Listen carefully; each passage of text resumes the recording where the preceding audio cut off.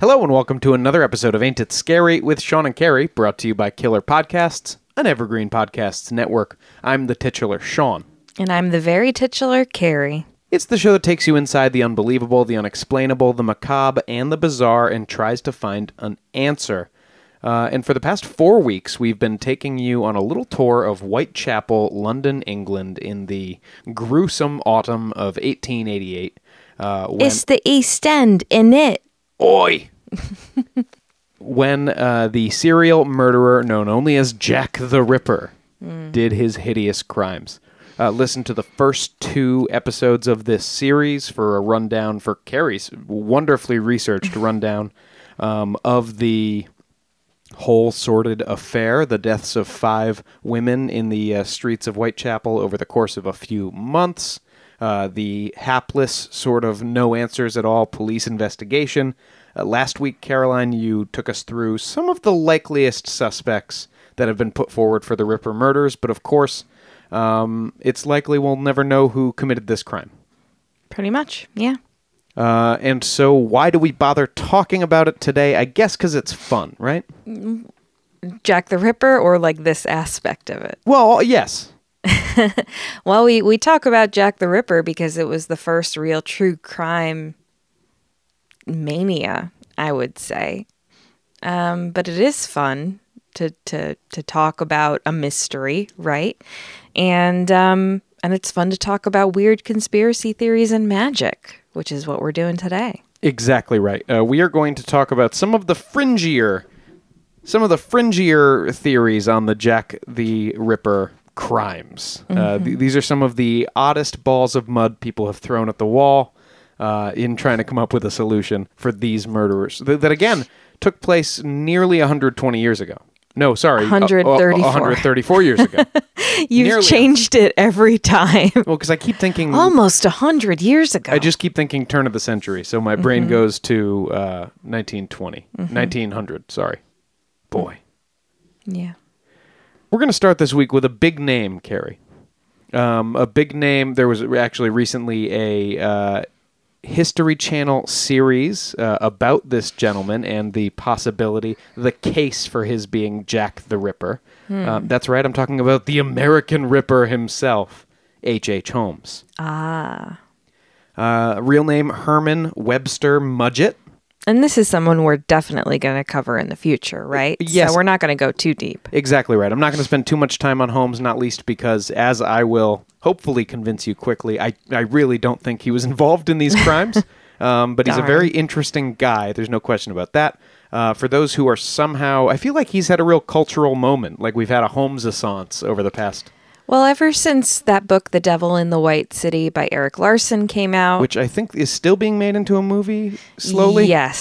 So it's an awesome, awesome book. It kind of goes into both the history of the Chicago World's Fair and also at the same time H.H. Holmes, who was operating during the Chicago World's Fair. And it sounds like it could be pretty dry, but I found it really fascinating.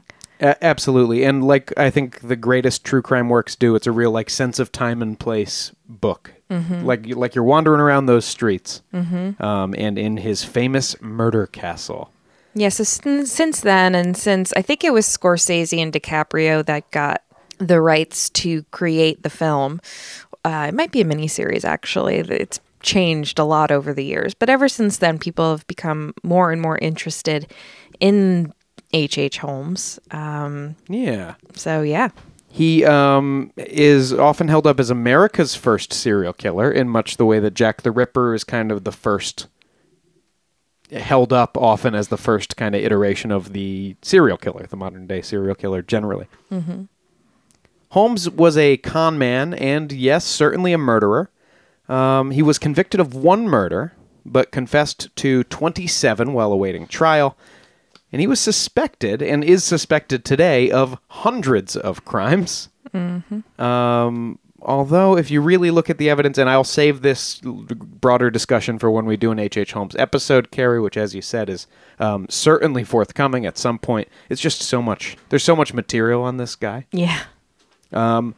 He may have only done like 9 murders. Oh, only a light 9. Well, yeah, only 9 murders. But compared to like 160 murders. Where, Still more than the canonical 5. yes, of course. There's this public imagination, though, of he has this murder castle and he's like gassing women and dropping them through chutes into a room in the basement where he cuts their heads open and then sells their skeletons. Well, he definitely did a few of those. And the castle was equipped kind of possibly to do all of those things, but I don't think he had the kind of numbers that people sometimes attribute to him. That's fine. Real bad guy, though. Yeah. Which is why it's so curious that Jeff Mudgett, Holmes's great-great-grandson, is so interested in talking about how related to H.H. Holmes he is. Well, we all have family. Mudgett is indeed Holmes's great-great-grandson. He believes himself to also be the great-great-grandson of Jack the Ripper, whom he says Same man? was H.H. Holmes. Oh. He wrote a book on this entitled Bloodstains. I think playing on the idea of like the stains of those crimes still being in Jeff's blood. Again, no one's making you go around talking about it, Jeff.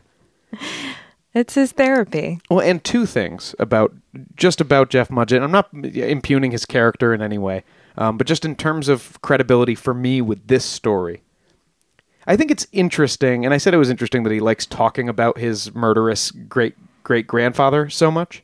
I don't know. If you've got kind of a macabre sensibility and, you're definitely related to this person, there's no way to not be related, you might as well lean into it. But he also leans more toward I think he likes the image of Holmes as having murdered hundreds of women in this. Well, if you're gonna lean, you might as well lean hard. Yeah, so he's leaning hard, and so the series goes into because the History Channel, as I said, was it earlier this year or late last year?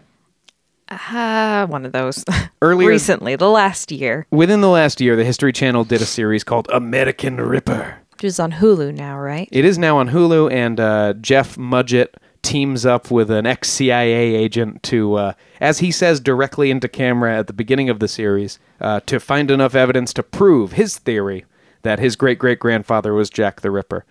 So he and this CIA agent are rolling around Chicago and London, and it mostly seems like an excuse, and no problem with this, mostly seems like an excuse for the History Channel to just go through the details of both kind of gory series of crimes again. Yeah, why not?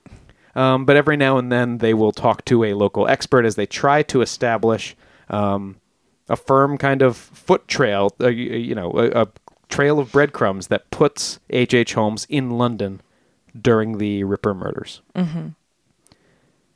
Now, what they do, and I believe this is also in Jeff's book, but they do point to a pretty, I will admit, eerie gap. So the records of Holmes's life are actually pretty meticulous and well kept because he was always doing frauds. Yes, he was constantly running flim-flams in like a bunch of different states. So you have paper trails. So there's a paper trail for all of this stuff. And there is, in this otherwise pretty comprehensive record of what Holmes was up to in this time, there is just a gap from, and this chilled my shoulders when I saw it, from July 1888 to March 1889. That's weird. It is weird. And once they go to London, they also turned up a record of an H. Holmes booking a ship back to the U.S. in the weeks after Mary Kelly's murder. It's interesting. It is interesting. I'll point out that Holmes wasn't his name. That was the name he was going by. Yeah, but it was... So if you went to London to go do a bunch of murders, use a different fake name than the one you're going to open the pharmacy under, in just a couple of months. I don't know. No press is bad press, maybe? Now, Mudgett also says language analysis has suggested the Dear Boss letter was written by an American. Well, that has been said by several people. You might have even referenced that in the last episode. I'm not sure about an American. When we were talking about Tumblety? Maybe. It's all a blur. So people have pointed to some language used in the Dear Boss letter that apparently strongly suggests it was an American, not an Englishman, who wrote that letter. As a reminder for you and for our listeners, I know you don't need the reminder, Carrie. The Dear Boss letter, many have suggested, didn't come from Jack at all, right? But from somebody just trying to screw with police. Yeah, I mean, there are thoughts that none of the letters are from the actual Jack the Ripper. Of course, they came up with the name, right? But maybe he didn't. Maybe they're all hoaxes. Yeah. Mudgett says a computer analysis that he ran of the Dear Boss letter ran back a 97% chance that the letter was written by H.H. Holmes specifically. Do we have like what is that software? I have no idea. Okay.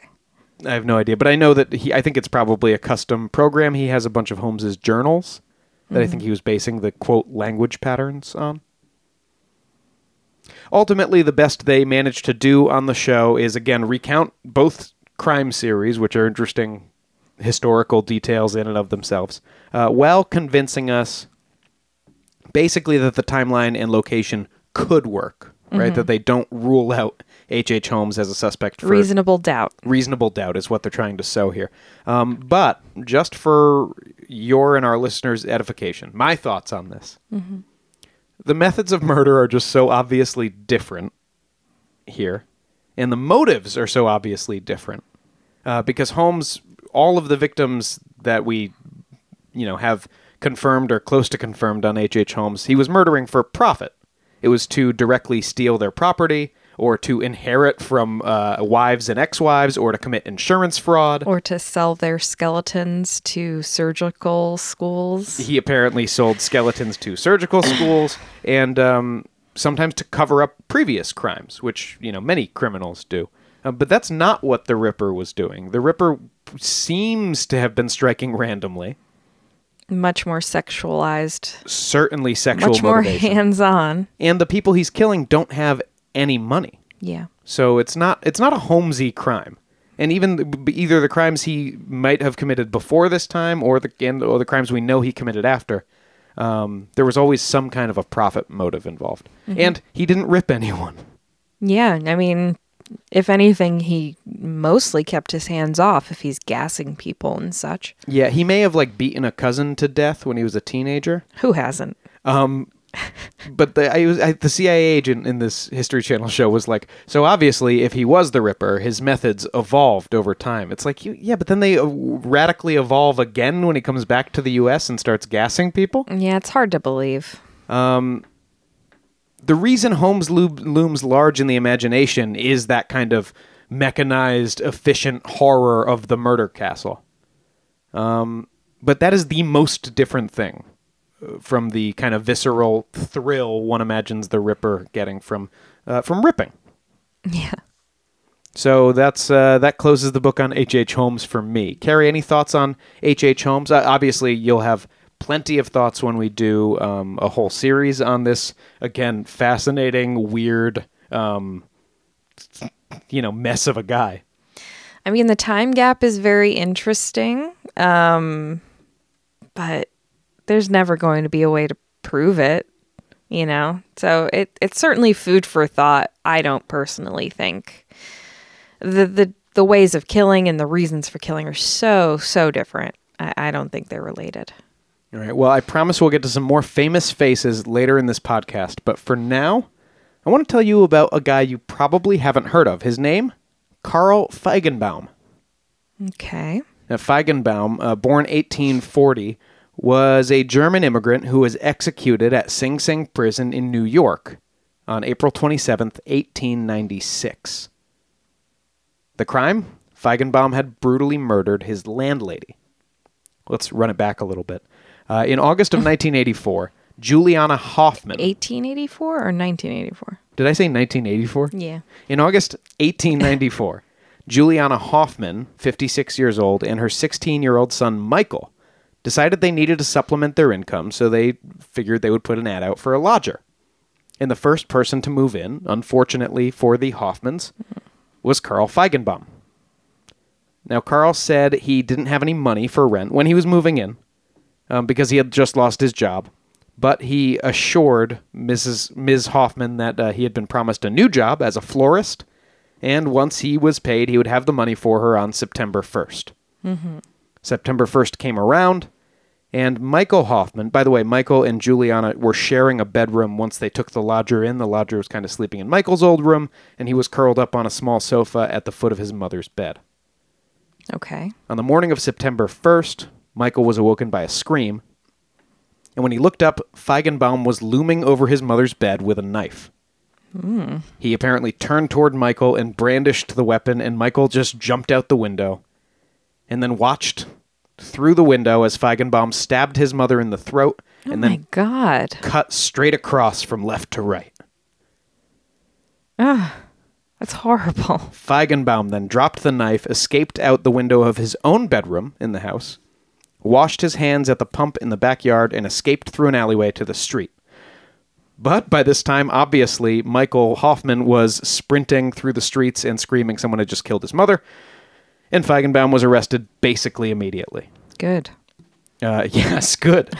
Kind of similar to the Man from the Train, the Henry Miller story. Yeah. With a lodger or a workman like coming into town, argument over money, and then here we go. Mm-hmm. Now, at first, Carl said he did not do this, and it had to have been another guy. Stop. No, seriously. He said that he used sometimes let his friend, and this had never been mentioned before, the family knew nothing about this. He said he would let his friend Jacob Weibel sneak in and sleep in the room at night, sometimes. Mm-hmm. Nobody bought that even for 1 second. And at trial, the story that's painted is Carl wanted to steal some money from the cupboard to cover his own rent that he was going to pay Hoffman later that day, presumably. And Mrs. Hoffman woke up and caught him in the act. Carl Feigenbaum is a fake name. His real name's apparently probably Anton Lahn, but it's a little hard to track because all the papers ran with Feigenbaum the whole time. Mm-hmm. He was convicted quickly. There were 2 years of unsuccessful appeals from his lawyers on the basis of insanity, and he died in the electric chair in April of 1896. Well, he sounds like a dick, but how's this related to Jack the Ripper, Sean? Well, after Feigenbaum's death, there was no mention of this previous to his death, but after his death, his lawyer, a William Lawton, made the following public statement. I have a statement to make. Okay. Which may throw some light on the murder for which the man I represented was executed. Now that Feigenbaum is dead and nothing more can be done for him in this world, I want to say as his counsel that I am absolutely sure of his guilt in this case. And I feel morally certain that he's the man who committed many, if not all, of the Whitechapel murders. Here are my reasons, and on this statement I pledge my honor. When Feigenbaum was in the Tombs awaiting trial, I saw him several times. The evidence in his case seemed so clear that I cast about for a theory of insanity. Certain actions denoted a decided mental weakness somewhere. When I asked him point blank, "Did you kill Mrs. Hoffman?" he made his reply, "I have for years suffered from a singular disease which induces an all-absorbing passion. This passion need gold. This passion manifests itself in a desire to kill and mutilate the women who falls in my way. At such times I am unable to control myself." Never do that character again, Sean. On my next visit to the Tombs, I asked him whether he had not been in London at various times during the whole period covered by the Whitechapel murders. "Yes, I was," he answered.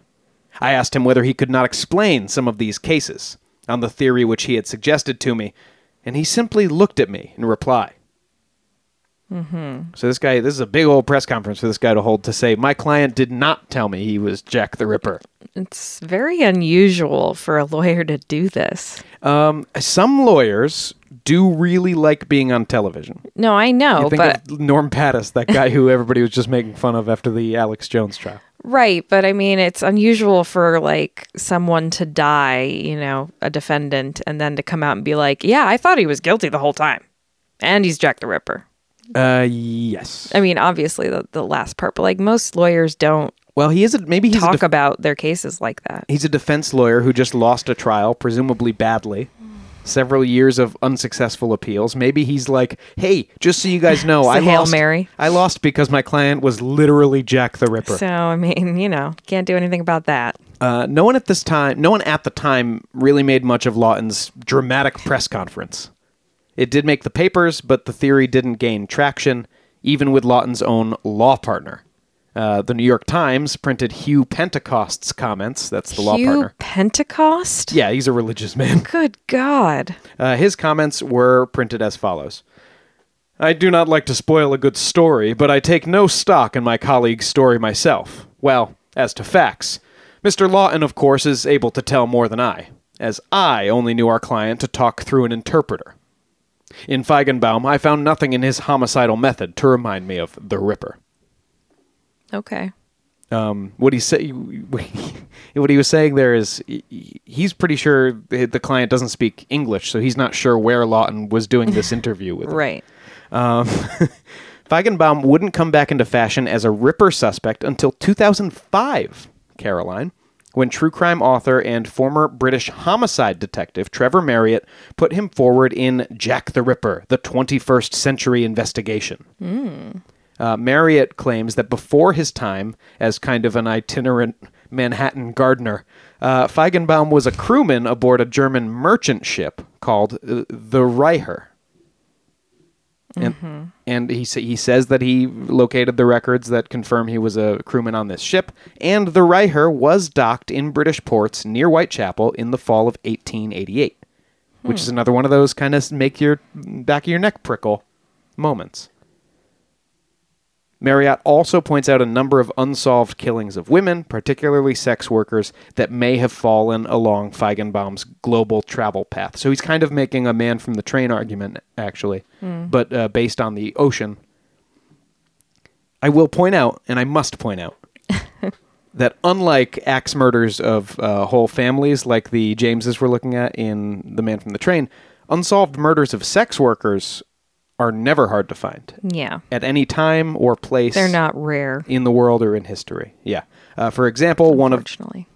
just as an example of one of the crimes he points to as another possible Feigenbaum, Carrie Brown was found badly mutilated on a bed in a cheap hotel in the Bowery. Oh, yeah. I think I mentioned that one last week. In April 1891. Yes, because the papers immediately proclaimed that the Ripper had come to New York.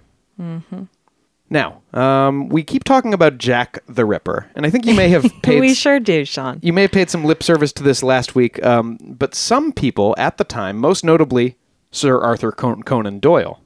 The writer of Sherlock Holmes. Of course, the writer of Sherlock Holmes and noted believer in fairies.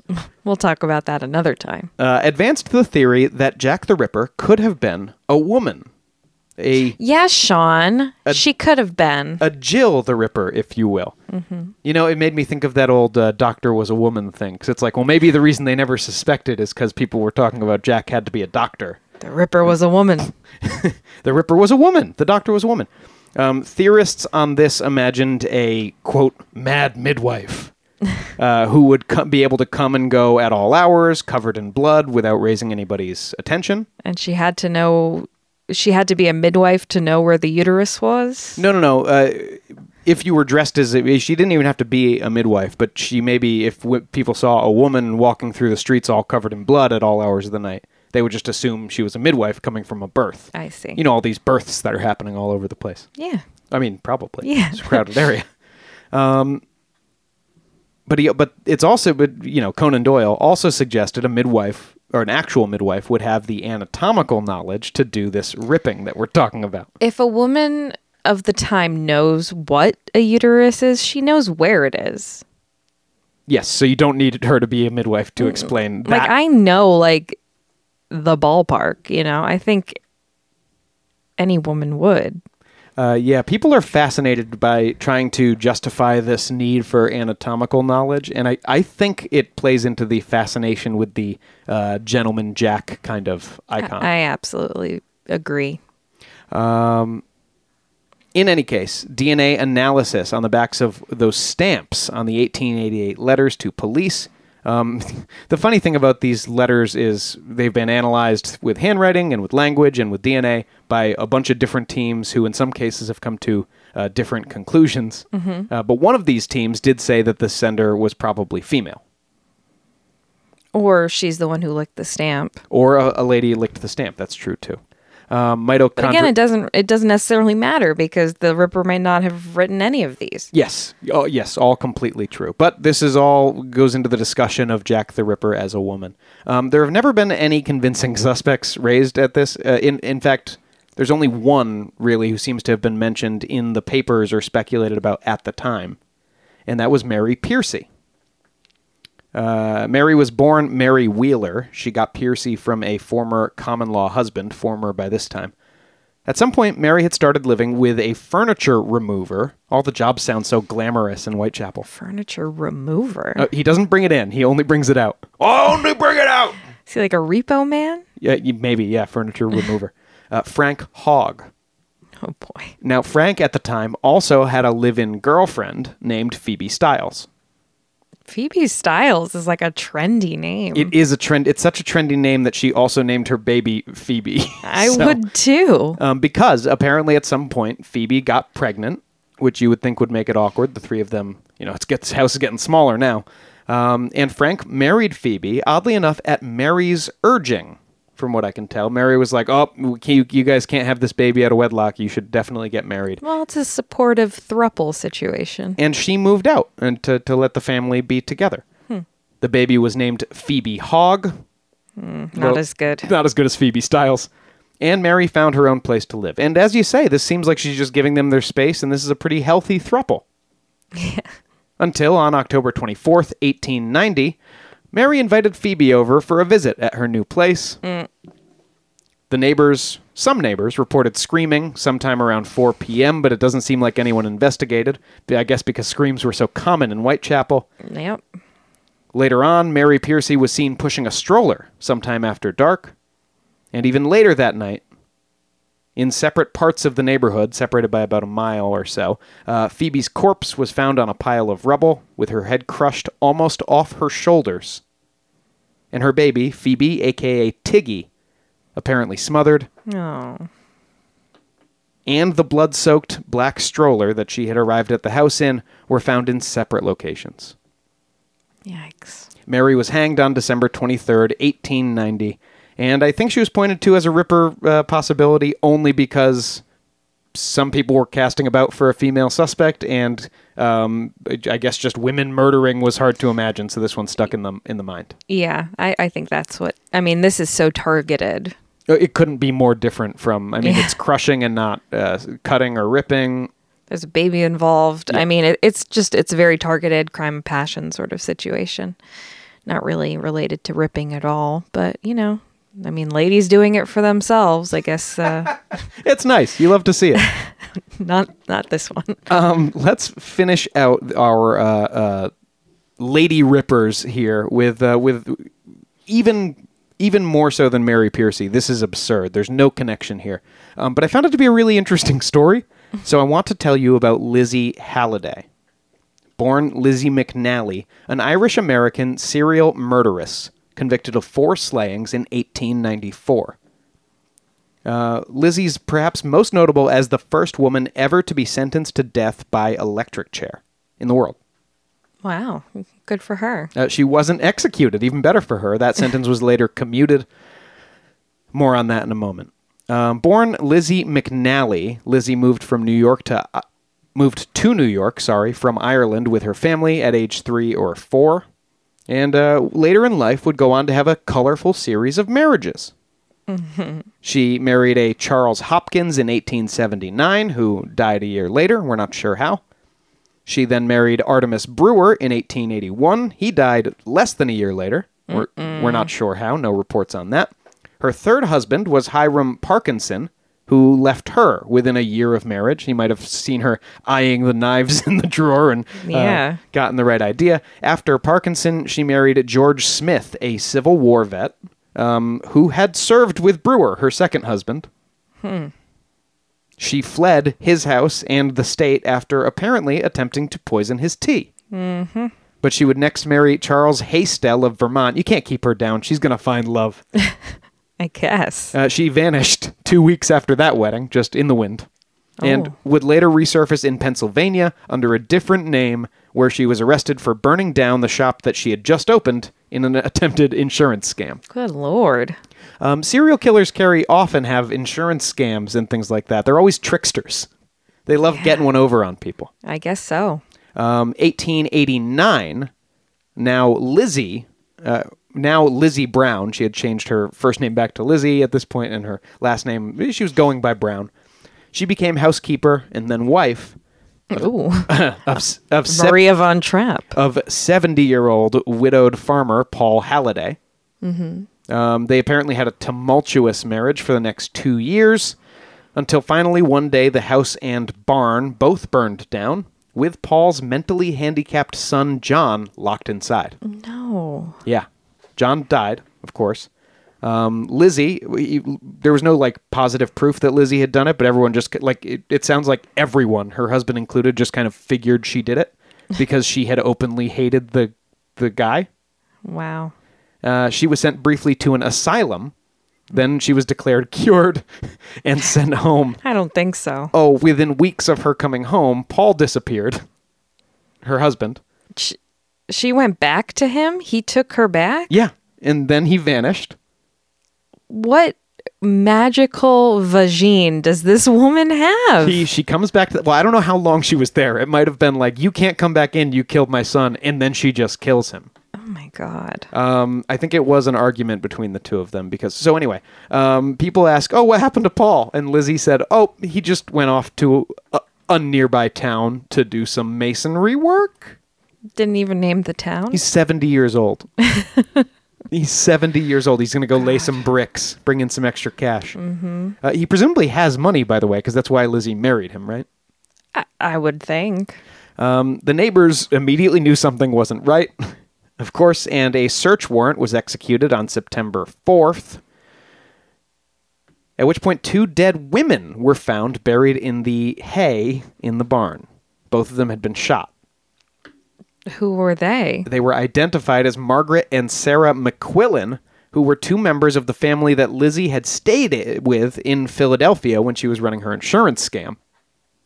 Jeez. Lizzie couldn't be questioned at this point because as soon as police entered her residence, she started tearing at her clothes and babbling incoherently, which she basically did until they packed her off to an asylum. She was at this point, by the way, how old do you think she is? 35. Exactly right. Good. 6 husbands down, 35 years old. Paul was found mutilated, shot, and buried beneath the floorboards.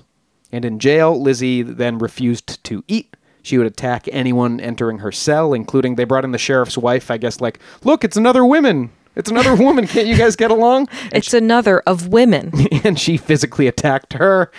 She tried to hang herself. She cut her own throat, or attempted to, with some glass. But eventually, they did manage to try her and sentence her to death. But as I said, the sentence was commuted, and Lizzie would spend the rest of her life, 24 more years, in Mattawan State Hospital for the criminally insane, until she died of kidney disease in 1918. Now, during all of this furor with the trial, the sheriff of Sullivan County made an offhand comment to the press that That's it. That Lizzie Halliday was, quote, probably connected to the Whitechapel murders. He's probably just fucking around. Which she apparently spoke of incessantly. She was obsessed by the... Yeah, I could see her being interested. And the local papers did make much of that Of course. assertion. But of course, it's very silly. I just thought she was such a colorful character Yeah. that I had to cover her here. But we're going to get back to what really happened. We're going to... Oh, jeez. We're going to get into the royal conspiracies and the black magic after the break. Oh, boy.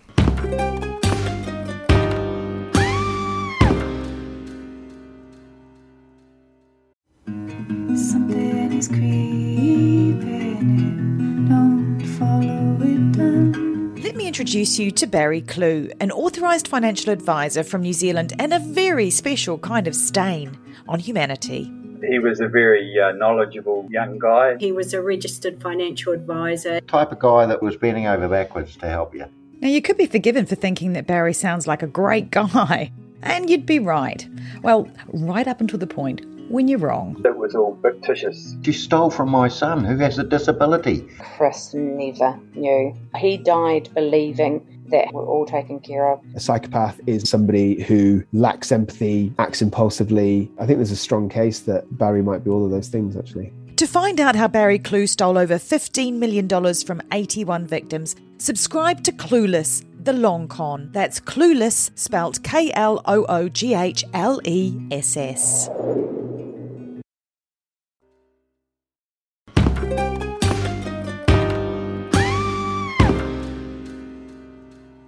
Welcome back. When last we left you, we went over the first of these kind of fringe theories about Jack the Ripper. Caroline would call them fringe theories. I call them unvarnished truth, of course. We covered H.H. Holmes. We covered some murderous women. And we also covered the, I would say, strangely plausible Carl Feigenbaum. I don't know. Oh, I don't think he did it. Strangely plausible. Vaguely plausible. And now it's finally, I know our listeners have been waiting for it, it's finally time to talk about the royal family of England and how they were involved in the deaths of these 5 women. And, sorry for their loss. And sorry for their recent loss. Yes, of course. We're all taking the Queen's death terribly. Well, just saying. So first I want to talk about Queen, I guess this is Queen Lizzie's ancestor in some kind of way, Prince Albert Victor. Maybe you can fill me in on the relationship there. Prince Albert Victor was the first-born son of Victoria and Albert, Queen Victoria and Albert. Albert being Bertie, the famous Bertie they always talk about, right? No? No. Bertie was Queen Elizabeth's dad. Oh. So Albert Victor was supposed to be the king eventually, but that didn't happen. I think it went to George. Is that because he was like dumb and no one liked him? No, I think he died. Oh. So I think it went to George, who was Elizabeth's grandfather. So I think Victoria's her great-grandfather. But he was just kind of a dumb guy, right? And kind of gawky, and nobody really liked him. And they really liked his mom. Probably. I don't know much about him. His mom was Princess Alexandra. In any case, as far as I know, Prince Albert Victor was not actually implicated by any, newspaper or rumor that I can find at the time of the murders. However, Philippe Julien's 1962 biography of Edward VII mentions in passing that, quote, the Prince and the Duke of Bedford were both rumored to be responsible when the killings were going on. Interesting. Did you just make that up? It's the first mention anyone's ever found of him in connection with these crimes. Like, it's the first one anyone can identify. It has been suggested that Julien, who was a correspondent of Thomas Stowell, the writer who would implicate Albert Victor a few years later, they were correspondents, so it's possible that Stowell had shared that story with Julien. Okay. So, the theory really gets out there, and I do mean out there, when Thomas Stowell writes about it in 1970, in an article called The Solution, that was published in the Criminologist Journal as, interestingly enough, I think you'll appreciate this, kind of a blind item. Really? The culprit in this article. This Prince. He's referred to as S. Yeah, the culprit is referred to as S, but there's enough clues that you know he's talking about Albert. He's like, this high starched collar wearing son of a handicapped bitch. noble. Stowell claims to have used the personal papers of William Gull as his primary source in this article. Sir William Gull being the physician to both the king and the prince at this time.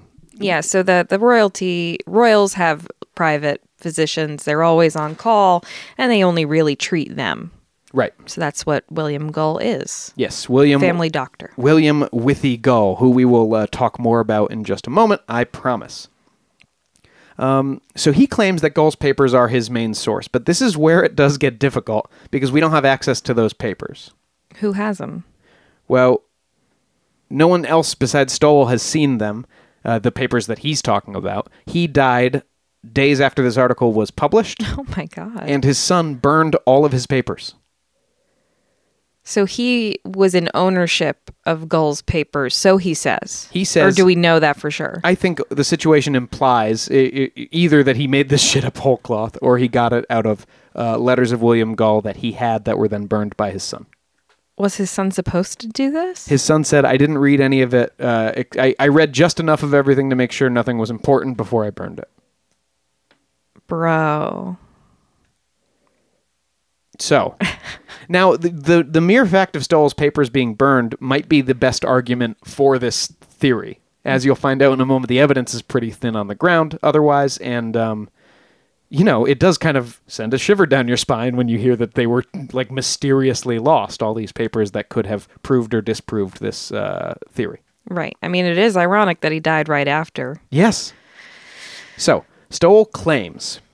although that's not how cover-ups ever actually work. You don't kill someone after they spill the beans, because... No, I'm just saying it's ironic. Yes. Stowell claims, based on what he says Gull's papers say, that number one, Eddie, Prince Albert Victor was called Eddie by everyone. Well, I don't know if one of his names was Edward. He was the Duke of Clarence and Avondale, but I don't know. In any case... Stowell claims Eddie was a secret homosexual, that Eddie had contracted syphilis during his military service in the West Indies. I think the only reason he tries to convince us that Eddie was secretly gay is because he thinks only gay people get syphilis. Or people who frequent prostitutes, of course. The late stages of the disease would then have driven Eddie mad and compelled him to commit the Ripper murders. Stowell says the royal family knew, quote, definitely after the second murder, and possibly even after the first, that it was Prince Albert Victor who was responsible, but it wasn't until after the double event that they intervened and packed him away to a private mental institution. But then, Albert Victor escaped to commit the final murder of Mary Kelly, which was his masterpiece. And Stowell puts the cherry on the top of all this by comparing the mutilations of the victims to the way rich English nobles might clean and truss up a deer on one of their hunts. Now, all this said, court and royal records show Eddie not even being in London on the dates of the murders. Was he at an institution? No, he was not. Okay. And there is otherwise no evidence that he was suffering from syphilis, so... this whole thing kind of falls apart immediately when you poke at it. Right. How did he die? Eddie? Not from syphilis. He died of influenza. Okay. Why? If he was driven mad by syphilis, I mean, I've heard the explanation given before that maybe Jack the Ripper was someone who had contracted tuberculosis or syphilis or some sort of wasting disease from a prostitute and was killing sex workers in order to get revenge for his soon-to-be death. Right. The best Stowell has here is that the syphilis just made him crazy. Right. And then he was hunting you would think these that women, he would kill men. And then he was hunting these women like they were deer. Probably with some kind of I feel like when people go crazy and start cutting up sex workers, it's always like the voice of God is telling them to. Yeah, I guess. It's just a roundabout way to get there. I agree. Why not just say he hated sex workers and wanted to kill them? Why do the whole, he was secretly gay and he had the syphilis and and then he went crazy and that's why he killed them? Well, I agree. It adds so many different points that you can refute this on that it's kind of crazy. Well, it just zigzags around. I mean, just take the path of least resistance here. Yes. Well, I will hopefully Stowell will take that into account when he writes his next one. He's dead. Yes, he is. But I wanted to bring that theory up because it's kind of a precursor. Royal involvement, you'll see, Carrie, in the Ripper crimes stayed in the public imagination. And in 1973, Prince Albert Victor would show up again in a popular theory, this time as a hapless bystander. The BBC, no less an institution than the British Broadcasting Company, aired Jack the Ripper in 1973, a kind of hybrid documentary fiction program that featured two fictional detectives named Barlow and Watt. Of the time or of 1973? They were detectives like in Gaslamp, London. Okay. Investigating apparently mostly true evidence and information. Mostly true. The final episode of the series features testimony from a guy calling himself Joseph Sickert, a.k.a. Joseph Gorman, his birth name. Gorman claims his illegitimate father, Walter Sickert, And told... we talked about him. Yes, he The claims... painter. Yes, we did, because Patricia Cornwall implicated Sickert in her book. Mm-hmm. Joseph Gorman claims that Sickert was his illegitimate father, and that Sickert told him the whole sordid story that I'm about to tell you. Wow, spill the tea, Queen. I will add, Carrie, that this framework the BBC used of a fictional detective or reporter hearing the story from Sickert's descendant, even, is exactly later used in Alan Moore's From Hell, which is, if you're interested in this royal conspiracy theory, then that's the version I would suggest reading. It's obviously all fiction, but any account of this theory is fiction, so that's the best written and the funnest one. And they do a royal adjacent thing in the Jack the Ripper miniseries with Michael Caine as well. Yes. But please, spill the tea. Well, first things first. Gorman's Catholic grandmother, as it turns out, secretly married Prince Albert Victor, making Gorman's mother the rightful heir to the throne. Okay. He says the Ripper murders were committed by Dr. William Gall, that aforementioned physician, as part of a cover-up conspiracy executed by the royal family. Mm-hmm. The BBC program was later turned into a book called The Ripper File in 1975. And meanwhile, journalist Stephen Knight became obsessed with Gorman's story and published his own research in the smash hit book, the very unfortunately named book, Jack the Ripper, The Final Solution.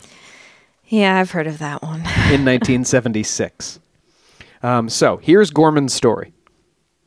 Let me spill the tea for you, Carrie, because this is very soapy. Mm-hmm. Gorman says that Albert Victor's mother, Alexandra, introduced Walter Sickert, the famous painter, to her son to teach him about art. Now, royals probably do this all the time. Come on, Rodin, let's talk about Plato, or whatever. Albert Victor soon began an affair with one of Sickert's models, a woman named Annie Crook. Now, apparently, Albert and Annie Eddie and Annie had a daughter named Alice. And Albert Victor quietly put the mistress and her baby up in a nice flat on Cleveland Street. Modest, but, comfortable. Mm-hmm. Queen Victoria and British Prime Minister of the time, Lord Salisbury. Oh, of the steak. Yeah, I love his gravy. When they found out, they decided they couldn't risk a revolution in the streets due to this potential Catholic heir floating around. And so Albert was basically placed on house arrest by his family, while Annie was declared insane by Dr. Gall and packed off to an asylum. Were they still so freaked out about Catholicness at that time? Yeah, probably. But for legal reasons, they wouldn't have been concerned about the succession, and I'll tell you about that in a sec. Mm-hmm. Annie Crook, for her part, would drift in and out of institutions for the next 30 years before dying in one in 1920 at age 35. Meanwhile, little Alice was left in the care of one of Annie Crook's close friends who lived in the Whitechapel district, Miss Mary Jane Kelly. Ruh-roh. Now, at some point, Mary Jane Kelly told her friends, Mary Ann Nichols, Annie Chapman, and Elizabeth Stride, this whole sordid story. And they decided they could make a quick buck by blackmailing the government. Mm-hmm. And then Lord Salisbury himself organized the conspiracy to stage the women's murders as a cover-up of the cover-up. Okay. Gull himself, with his anatomical knowledge, was tasked as the murderer. And so he... Oh, man. And then he drove... No, at least the way Alan Moore tells it, he comes at it with gusto. Well, I mean, again, that's fictional. Yes, yeah. I'm sure Mr... I'm not sure. I'm sure Sir William Gull was boring as hell. I don't know that he wasn't a murderer, but I don't have any reason to believe he was. Mm-hmm. He apparently drove around with coachman John Netley, The assistant commissioner of Scotland Yard was also involved. His name was Sir Robert Anderson. And these three guys would work as kind of a street team, luring these women into a carriage before killing them. And then Gull and Netley had their own thing to do with the locations where the women were dumped. Meanwhile, Gorman says Netley tried to kill young Alice twice, the baby. But after the second attempt, he was chased down the street by witnesses and eventually, grief-stricken, threw himself into the Thames to drown. Now, there were 4 women mentioned. There was Mary Kelly, and she told 3 friends. But there's a canonical 5 victims. Yes, and the other one, Catherine Eddowes, if you'll remember, Carrie, had used the fake name, the false name of Mary Kelly. She sure It did. was Mary Ann Kelly or something like that. When she was taken in by the police for being, drunk? Yeah. And so the premise here is that, the 4 victims he intended upon were arranged in the shape of a cross over Whitechapel. Gull never meant to kill Eddowes at all, and it was just a case of mistaken identity. Why did he want to put them in a cross? Well, this is a whole thing. William Gull now I'm still speaking in Gorman's narrative here. William Gull and Sir Charles Warren, the Commissioner of Police in London, were both Freemasons. In real life or just fictionally? Only fictionally. Okay, we don't have any evidence of them being Freemasons in real life. I can confirm neither of them was. Okay. But Gorman says they were both secret Freemasons, and the police acted to protect Warren's Masonic cronies, while William Gull acted to turn the murders into a grand-scale Masonic ritual that would help the guild usher in the New World Order. So basically 2 birds, 1 stone. Exactly. We got to get rid of these ladies anyway. Might as well make it freaky. He's doing magic that will ensure the Masons can dominate the backgrounds of power for the next several hundred years. Okay. The book, Jack the Ripper, The Final Solution, claims that these killings bear resemblance to Masonic ritual murders. Is that a real thing? Not that I know of, but it has been like satanic ritual murders. Oh, it's exactly like that because Masons and Satanists are both kind of whipping boys for frightened Catholics, like bedtime stories, basically.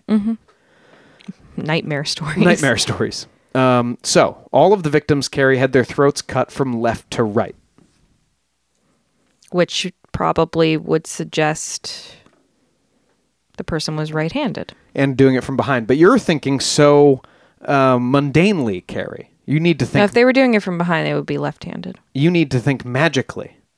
I always do. Because the stated ritual penalty for revealing Masonic secrets, revealing secrets of the lodge, is to have one's throat cut from left to right. Is that real?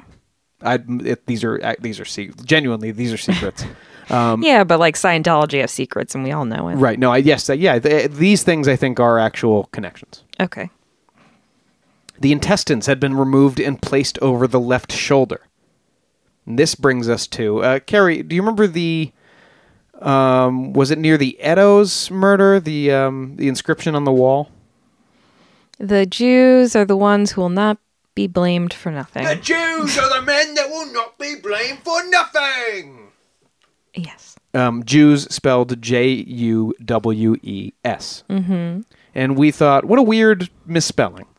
Sure. Let me tell you a little story that the Masons tell each other. Please. When the Temple of Solomon was being built, the guy in charge was a Mason, of course, named Grand Master Hiram Abiff. And he was murdered by 3 ne'er-do-well Masonic initiates named Jubello, and Jubilum. Is this real? Is this really I'm in sure scripture? it didn't really happen. No, is it really in scripture? It's loosely based on a Bible story, and the Masons have expanded it. It is a Masonic parable, yes.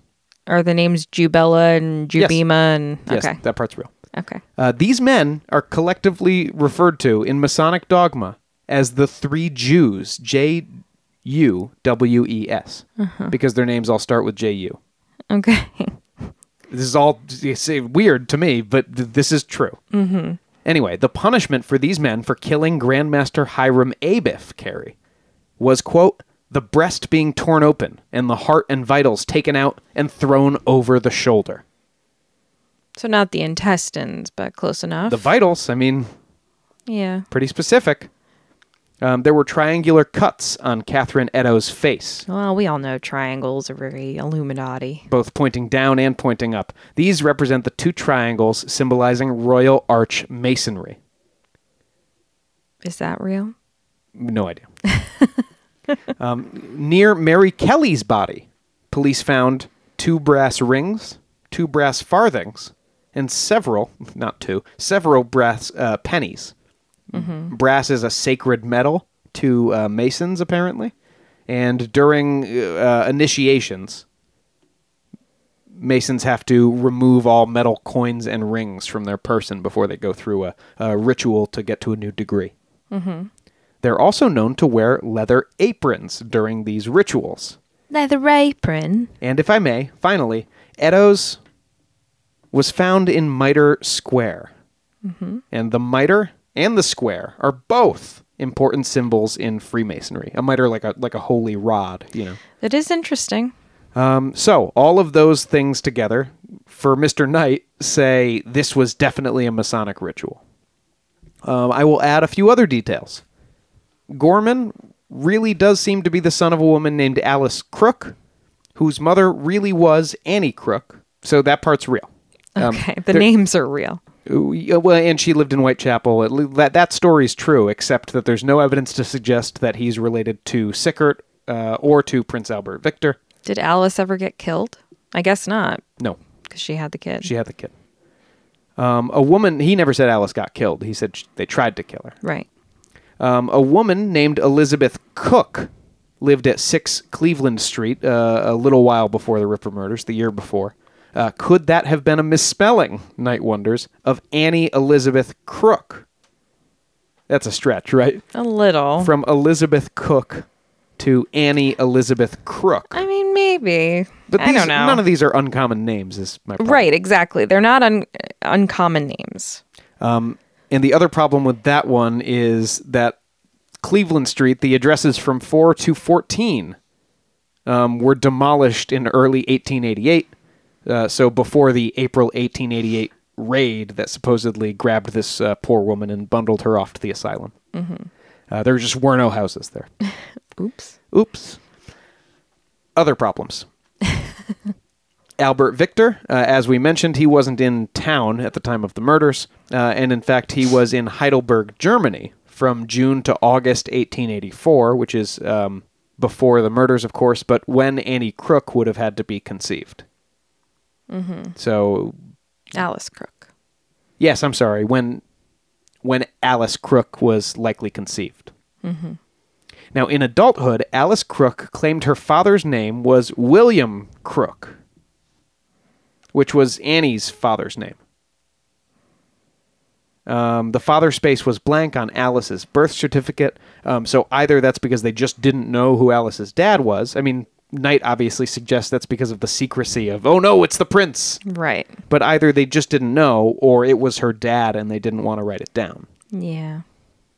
Next, and I mentioned this before, Carrie, any secret marriage that Albert Victor would have had, a important part of the story, certainly for the guy telling it, for Gorman, is that his great-grandmother or whatever, his grandmother got married to the prince because that would make his mother the rightful heir to the throne in his mind. But any secret marriage that Albert Victor would have wouldn't count.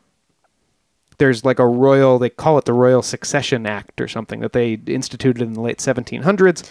Yeah, I think they recently changed that, or Queen Elizabeth did. That's why women can be, like the firstborn woman, a daughter can be a queen automatically now. Sorry, not that part.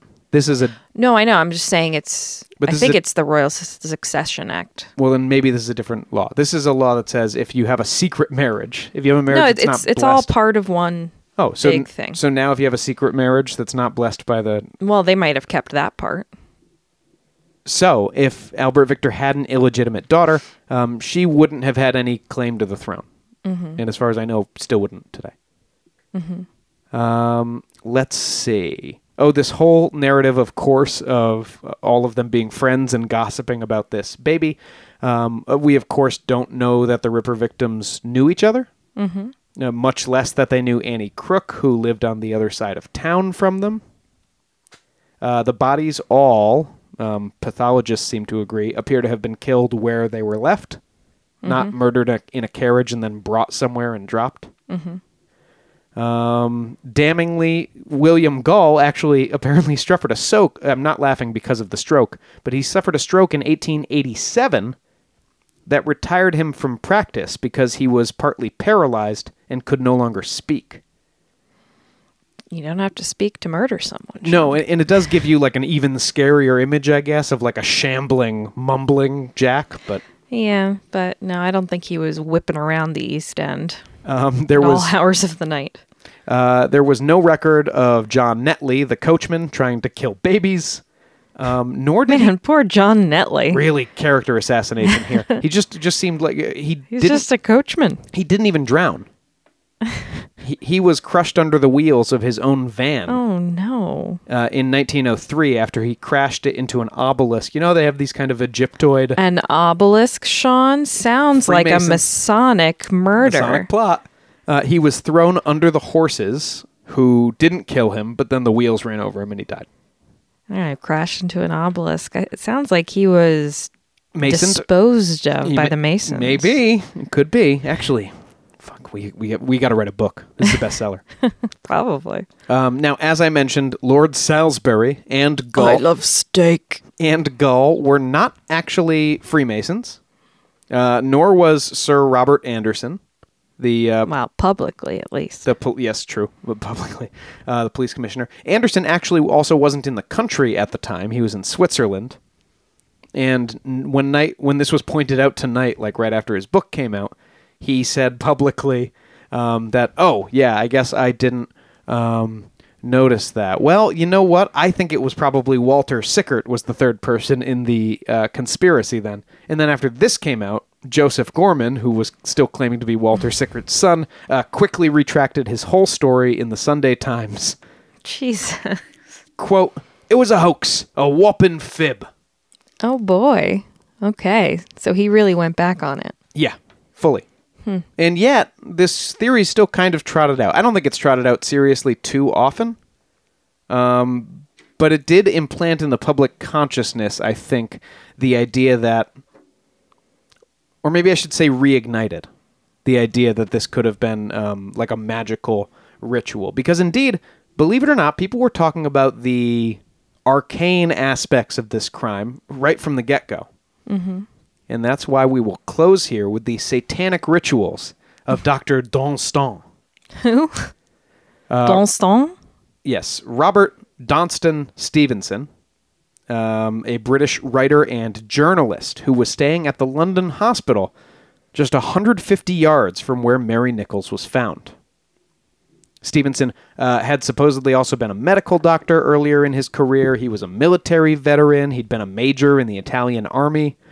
He got around, and it sounds like at this time he was kind of an itinerant con man / self-proclaimed magician. So I don't know. Stevenson was staying at the London hospital for months. He was staying there for like mental help, physical help. They call it, I want to say, it's like a disease they don't have, like neuropepsia or something. They don't have The sweating sickness. Yes. Well, no, it's just not a disease anymore, but he basically had anxiety. Okay. Like a nervous breakdown almost. It was like sweating and anxiousness. Hysteria. Yes, that he was in the hospital for. So, Okay. he was staying there for the whole time these murders happened. And after the first couple, Stevenson witnessed a Dr. Morgan Davies walking around the hospital ward, demonstrating how he thought the murders might have been done, like pantomiming the and then he got her like this, and then he does this. Stevenson found this very suspicious.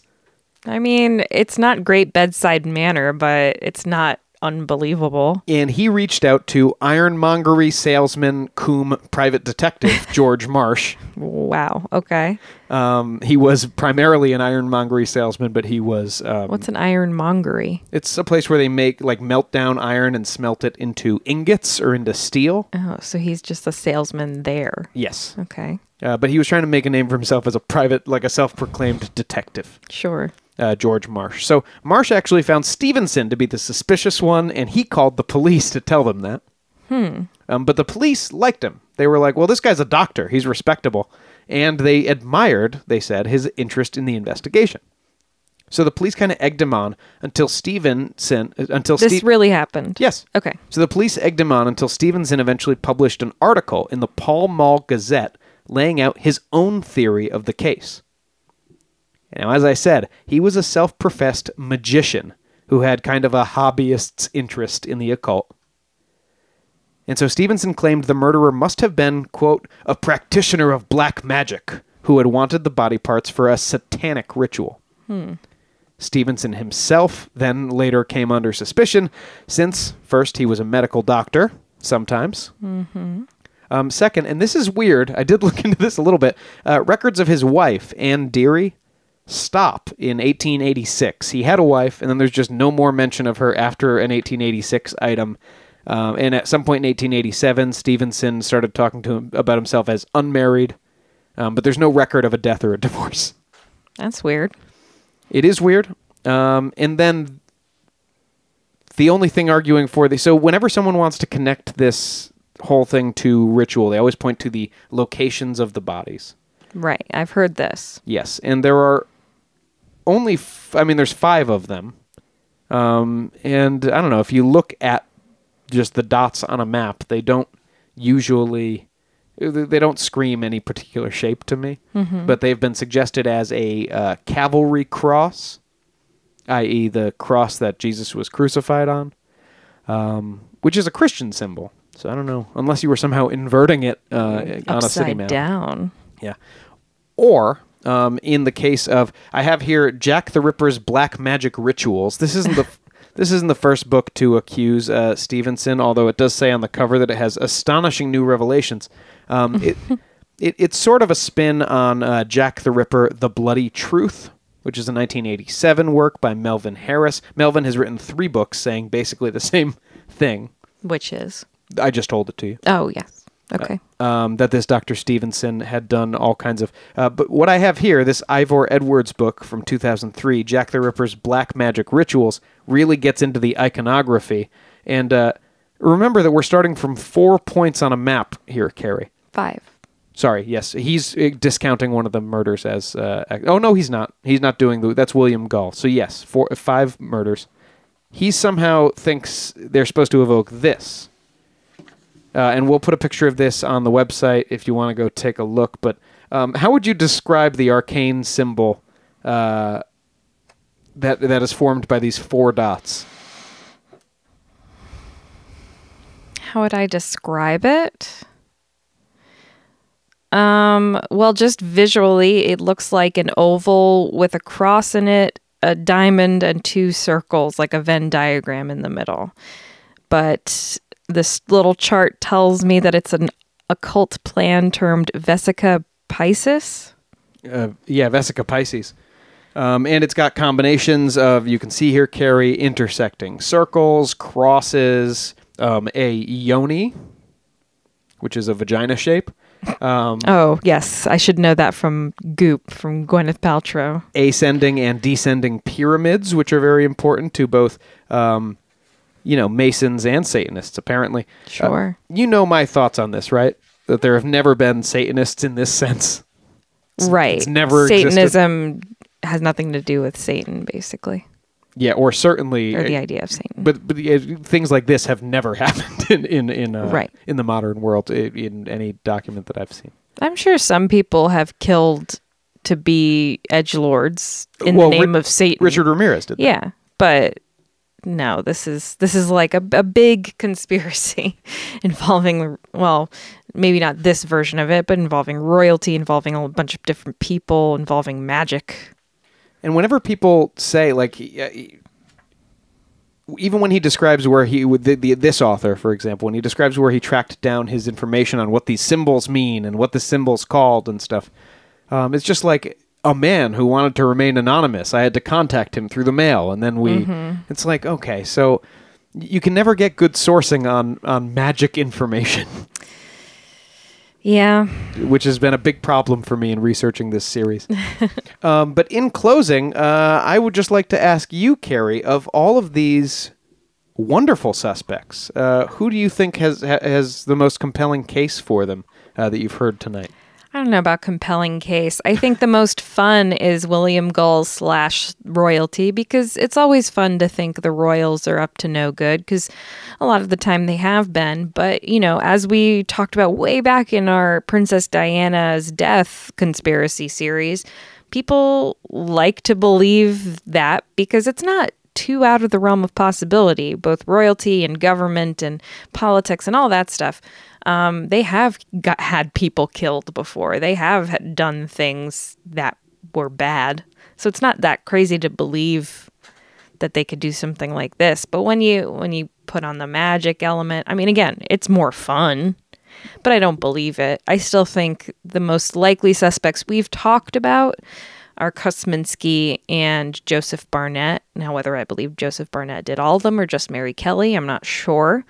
But I think those are the most likely suspects we've at least discussed. My favorite, obviously, the royalties, the royalty conspiracy. I think that's just fun. That's just, as fun as a series of murders can be, right? But it's what everyone wants this to be. They want this to be kind of a Gentleman Jack, big secret conspiracy thing, because it's more fun that way. It's more interesting. Yeah, absolutely. Rather than just a guy they couldn't catch. I agree. It's the most fun of these theories by far. I would say skip Jack the Ripper, The Final Solution. You just don't want anyone to see the cover you're reading and get the wrong idea. It's just a tough title. Instead, just read From Hell, which again really just copies the story wholesale and presents it as fiction, which it is. And it's a really, really disturbing read. And it's all pencil black and white illustrations, and yet it's so I don't know, graphic and disturbing at some times, and so expressive and emotional at other times. It's a very good work.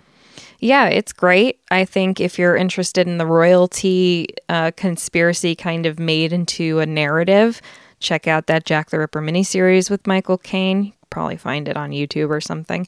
And if you're just interested in like a Gentleman Jack adventure story, check out Time After Time for like a full narrative film that's just a lot of fun, and no one's ever seen it.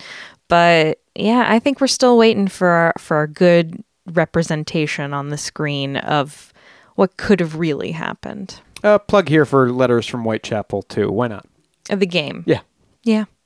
And there's a Sherlock Holmes... Oh, no, Holmes... just receiving letters from White... Like, if you know anybody who's going there, have them send something back. And there's a bunch of Sherlock Holmes versus Jack the Ripper stuff, and I think some of it's supposed to be good. There are games. There's a version of the story, I think, written by the same guy who directed Time After Time. We've played the board game Sherlock Holmes Consulting Detective, yes. Jack the Ripper, and West End Mysteries. Listen, anytime you get Sherlock Holmes involved, it's fun. So, I don't know. The best we can do with this story is... research what we can, but kind of take what we can from it and either create art from it or because we're not going to ever find a solution. We're not going to ever find the answer, I don't think. But that also means the kind of fascinating bottomless well stays bottomless. Yeah. You'll never reach the end with Jack the Ripper because there will always be some new weird thing to say, even if we are past the point where new evidence will ever be found. Yeah. The only thing I could see happening is some remarkable DNA type of thing. I don't think it will. I think a lot of stuff is lost or provenance is lost. It's been handled by lots of people and kept in different rooms at this point. Yeah. No, I think, if there's a heaven and I go there after I die, I'm going to go through the pearly gates and whoever's there is going to be like, so do you have any questions? And I'll be like, yes. And then I'll say, who killed JFK? Who was Jack the Ripper? Who killed John Benet Ramsey? I'm going to have a whole list. Jack the Ripper is definitely going to be on it. No mention of Cooper. Oh, it's going to be a list. I am Dan Cooper. I have eternity. I'm going to ask all the questions.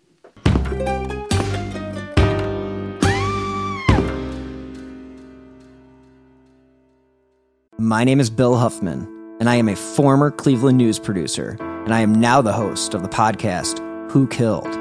I began the show focusing on the unsolved murder of Amy Mihaljevic, and now each week I explore a different case with a focus on some of the victims who don't get the attention they deserve.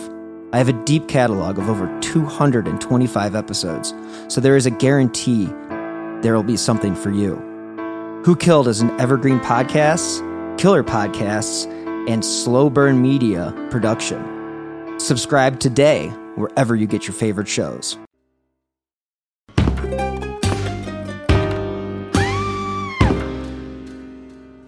It's Lizard People Big World. Following news of the death of Queen Elizabeth II on September 8th, we have a fresh new conspiracy theory making the rounds. Oh, that's exciting. About someone you might not expect. Oh, no. Gaining traction on TikTok is a theory... Wait, why would we not expect a conspiracy theory to be about him at this point? It's always about him. Spoilers. Gaining traction on TikTok is the theory that no other than Donald Trump will become the next king of the United Kingdom. The reasoning? According to Daily Dot, quote, one element of proof that Trump is to be crowned now that Queen Elizabeth II has passed away is based on him violating royal protocol by walking in front of her when he was president. What? A TikToker broke down the bizarre theory earlier this week. When I first saw this video, I thought he was fucking with you. You know, the way he likes to fuck with people, TikToker Proud Patriot said of Trump walking in front of the Queen. Someone told me today he's actually been knighted as a king. Oh, knighted? Mm-hmm. As a king? Yeah, I don't think that happens. This video had received 160,000 views as of September 15th. I'm sure it has received more since. While some commented with appropriate incredulity, such as one user who wrote, "It really puts it into perspective that we are living in two different realities. Wow, just wow." Others weighed in with their own ideas about the conspiracy. Donald has royalty in his family, and Melania is a Romanov. Baron the Little Prince books from the 1800s. Explain that last part. Is that a sentence? There is a book. No, I know. I'm familiar with the book. Yeah. But it just says Baron the Little Prince books. Well, I think there's a character limit on TikTok comments, so they're just trying to put everything in there they Breathlessly. can. Daily Dot notes, quote, this is a nod to yet another nonsensical theory that Trump was either given or allowed to handle the Holy Sword of Arabia, which some believe is proof he's related to the Saudi royal family, and that Baron is a time traveler. Wait, why the time traveler part? Because of the book. I see. Because of the Baron Trump book. The theory is apparently gaining traction with QAnon followers, much like the JFK Jr. theory we explored some time ago. But it's actually not a new one. Per Daily Dot, quote, 2 years ago, a QAnon conspiracy theorist known as Melissa Redpill, the World, made a video claiming that Trump is in the royal line of Judah and concluding that he will one day be King of England. Melissa brought a United Kingdom-based QAnon influencer, which is a frightening It's a whole phrase. genre of weird trash person. She brought this person on her show for a rambling explanation, Daily Dot's words, about how Trump is the true heir to the British throne. For an hour, she prattled on, again, Daily Dot words, about the Stone of Destiny, read from the Bible, and finally made her way to the gold mine she'd supposedly unearthed about Trump's link to royal bloodlines. He is from both the Stuart line and from the line of kings of Denmark. That goes back to both lines of Judah, she said excitedly, presenting a slide with Trump's image in place of Elizabeth Stuart's. Elizabeth was married to Scottish aristocrat John Stuart, the 3rd Earl of Lennox, who died in 1526. Is that how family trees work? No. It's biblical from so many different ways, so many promises. This is restoring the rightful heir to the throne, Melissa said. So, if Donald Trump becomes King of England, well, I doubt you'd need us to update you in the event, listeners, but we'll certainly be on the story if it happens. Oh, the memes. The memes have been terrible on this one. Oh, yeah. I know. The great MAGA king. The Great MAGA King. Yeah. So this is a Twitter post from Mike Oxmall, Violently American at Violently America. Violently American? I think it's Twitter, yeah. Breaking, the Queen is dead, so it's time for the Great MAGA King Trump to take the royal crown and make America great again. Can you read the hashtags in that, please? Okay. Hashtag breaking, the hashtag Queen is dead, so it's time for the great hashtag MAGA, hashtag King, hashtag Trump to take the hashtag royal, hashtag crown, and hashtag make America great again. Thank you. Hashtag breaking news, hashtag Queen Elizabeth, hashtag RIP, hashtag King MAGA, hashtag King Trump, hashtag Trump won, hashtag Save America, hashtag Ultra MAGA, hashtag Democrats destroy America, hashtag Trump rally, hashtag Patriot, hashtag MAGA King. Oh, they're always so pithy. And then they have Donald Trump's head photoshopped onto the body of, I think, someone from God of War. No, I would guess even like one of those, those mobile games like Clash of Lords. Yes. It's one of those. In front of a American flag, which would be weird if he becomes King of England. And it says the Great MAGA King. So this is kind of what we're working with here. That's certainly what England wants for their king is Mr. America first. Yep. Who wouldn't? So that's the news, I guess. Okay, well, what do you think the Donaldian reign is going to be like? Oh, God. Greasy, right?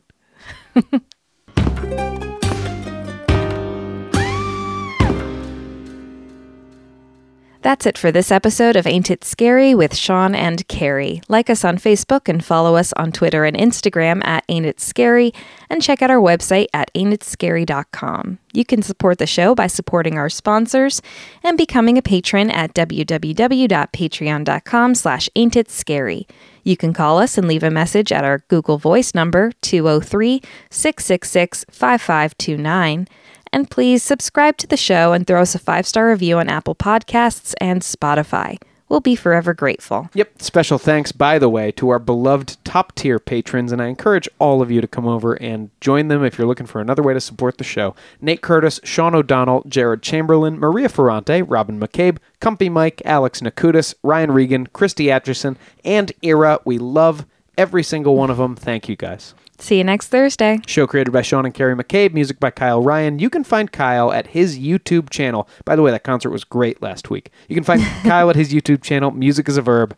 Ain't It Scary has been brought to you by Killer Podcasts and is a production of Longboy Media. From DNA testing to the Dixie Mafia, Crime Capsule brings you new stories of true crime in American history. I'm your host, Benjamin Morris. Join us for exclusive interviews with authors from Arcadia Publishing, writing the hottest books on the most chilling stories of our country's past. You can find us wherever you get your favorite podcasts or on evergreenpodcasts.com. Crime Capsule. History so interesting, it's criminal.